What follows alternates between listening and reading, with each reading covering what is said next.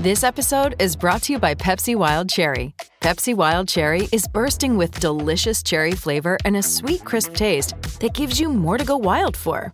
Getting wild may look different these days, but whether it's opting for a solo Friday binge watch or a big night out, everyone can indulge in their wild side with Pepsi Wild Cherry. Also available in Zero Sugar. So grab a Pepsi Wild Cherry and get wild.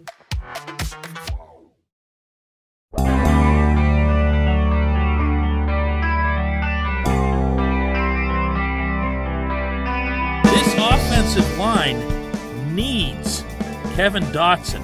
Let's be really clear about that. Good morning to you. Good Monday morning. I'm Dejan Kovacevic of DK Pittsburgh Sports, and this is Daily Shot of Steelers. Comes your way bright and early every weekday morning if you're into hockey and or baseball. I also offer up daily shots of Penguins and Pirates right on the same shelf where you found this. Dotson, the second-year guard, who'd been universally expected to start, finally made it back onto the football field yesterday at camp. I was over there, and it was good to see him get out there. As I've been saying all along, the more of these guys the Steelers have who are capable, the more competition they can foster, the better their chance of overcoming and I do mean the big question mark entering the 2021 season. That said, when Dotson took the field, he did so with the second team. Now, he's been out of drills through the bulk of camp because of what Mike Tomlin made pretty clear was a minor injury. Chuks Okorafor was in the same position. He also didn't return to full practicing until yesterday. Difference was, Chuks lined up right away where he's going to line up, and that's at left tackle. Rashad Coward, who's had a very good camp, 4-year NFL, I guess you can call somebody a journeyman. He spent most of his time on the practice squad. Some guys do figure it out later on. Some offensive linemen do figure it out later on. But he's had a good camp. He was the left guard again. Kendrick Green at center, Trey Turner at right guard. And then Joe Haeg was filling in for Zach Banner at right tackle because they don't want Banner going back-to-backs, and he practiced in full on Saturday. So that looks like the line. That looks like the line. And when I say that looks like, I mean that's what my eyes told me. There's a first team and there's a second team. But just to make sure we're all clear on that, here's what Mike Tomlin had to say afterward when asked why Dotson was running with the twos. He has done nothing to earn first-team reps. What are we talking about? He's a second-year guy that hadn't worked. Brief and to the point, huh? There it is. There it is. Some of you will recall that about a month ago, maybe a little longer ago, I reported exclusively that the coaching staff had been disappointed in Dotson. And the reflexive response, and I mean it was voluminous, was to come at me over the idea that, well, look at him. He looks like he's in great shape. He's in great shape. Well, I didn't say anything about his shape. I didn't say anything about his, his conditioning or whether or not he could lift weights or run. I said that the coaches were disappointed in him. You know why? Because they were. And guess what? They still are. They still are. The logical next question that you'd have is the same one that I'd have. And that's why. I don't know.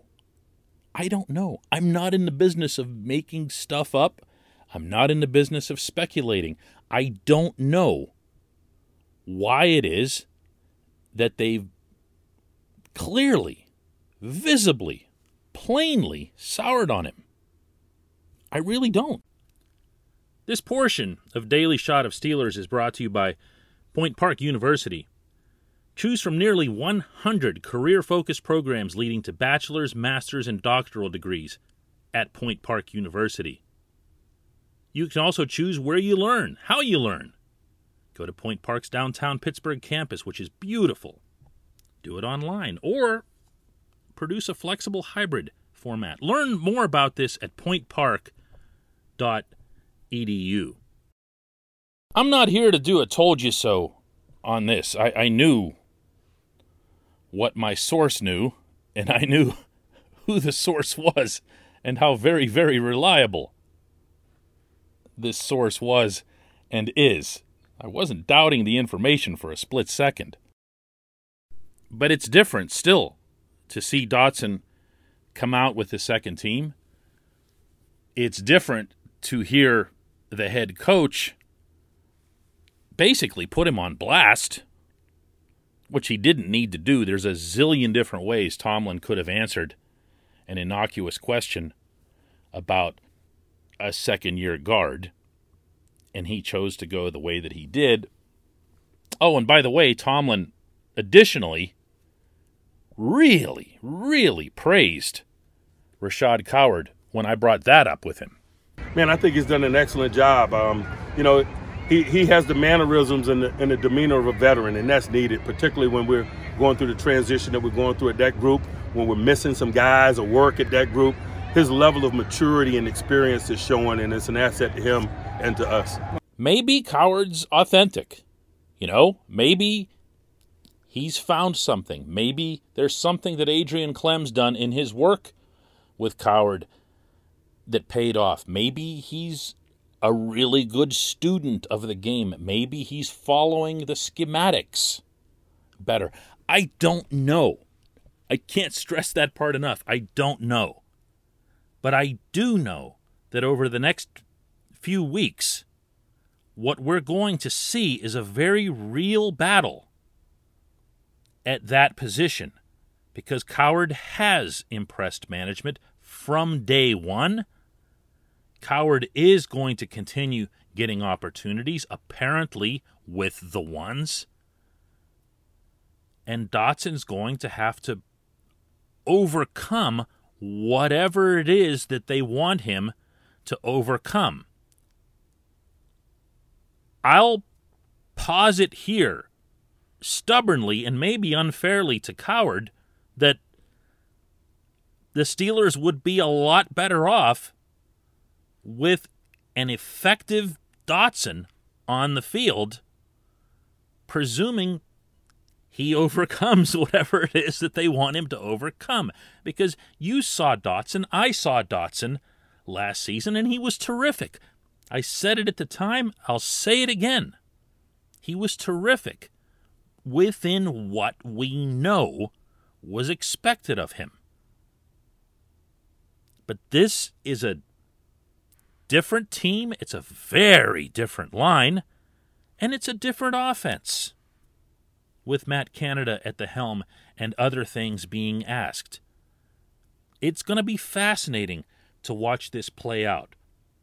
But one last time, if Dotson is starting for the Steelers at left guard in Buffalo, they'll be stronger for it, if only because they and he will have figured out whatever it is that's wrong. When we come back, just one question.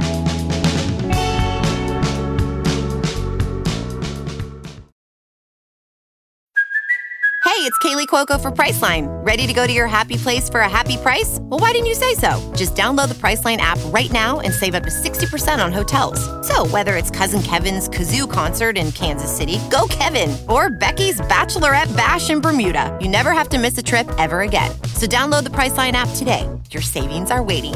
Go to your happy place for a happy price. Go to your happy price, Priceline.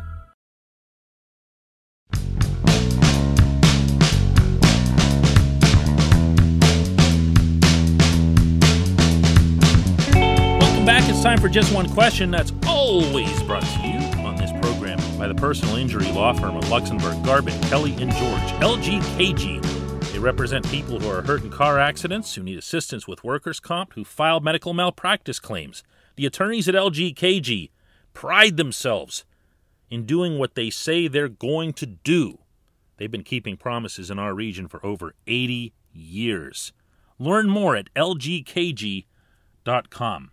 Today's question comes from Andrew Lewowski, who asks, how many backs do you anticipate the Steelers keeping on the 53? Najee, McFarland, and Ballage seem to be the top three. Does Snell make the roster? Andrew, I have a feeling that the running back situation is going to surprise some people for a couple of reasons. First off, I happen to agree with you that obviously Najee Harris is your number one, and Anthony McFarland has shown well enough that he's got to be considered the two. And within that, McFarland is going to end up being a bigger part of this offense than most might realize right now. Not just spelling Najee, but being out there at the same time in multiple back sets. I can't even say that with a straight face, but, we've seen it. We've seen it. It's happening. From there, you have Kalen Ballage, who's hurt now. You have Benny Snell, who was hurt yesterday. Not literally hurt yesterday. He was hurt. He was out yesterday because of an injury. And that won't help either of them. It's a short window camp, and the amount of snaps that are available are such that you'd better be there to take them. The Steelers signed a running back out of Monmouth University, of all places, Pete Guerrero, who was added to the roster and there at practice yesterday. That's also not a great sign as it relates to other guys being or staying healthy. So some of this might just be decided by health. For another, it could come down to just plain old special teams. Never, ever, ever underestimate the influence of Danny Smith and the special teams when it comes to making the final few choices of the roster. If we're being real here, people who are third string, fourth string, running backs, safeties, wide receivers, they're not making the team based on what they can do with the offense or the defense. They're making it based on kick coverage, punt coverage. So it might be people that would surprise you. If you're asking me now who all would make it, I can give you the big asterisk again as it relates to health, but, Jalen Samuels is still in camp. There's a lot of respect for Jalen Samuels. I know that it's been almost automatic to say, well, he's going to be the guy who's cut, but I don't know that. I don't know that that's going to happen. Because if you do get to the fringes, like I was just describing, you're not going to be keeping people based on whether or not they can be your fourth or fifth running back. They're just special teams guys who have other positional titles affixed to their name in the media guide. They don't have ST in the media guide. Everyone's always a wide receiver or a running back or whatever, even if they seldom actually play those positions. I appreciate the question. I appreciate everybody listening to Daily Shot of Steelers. We'll have another one of these tomorrow.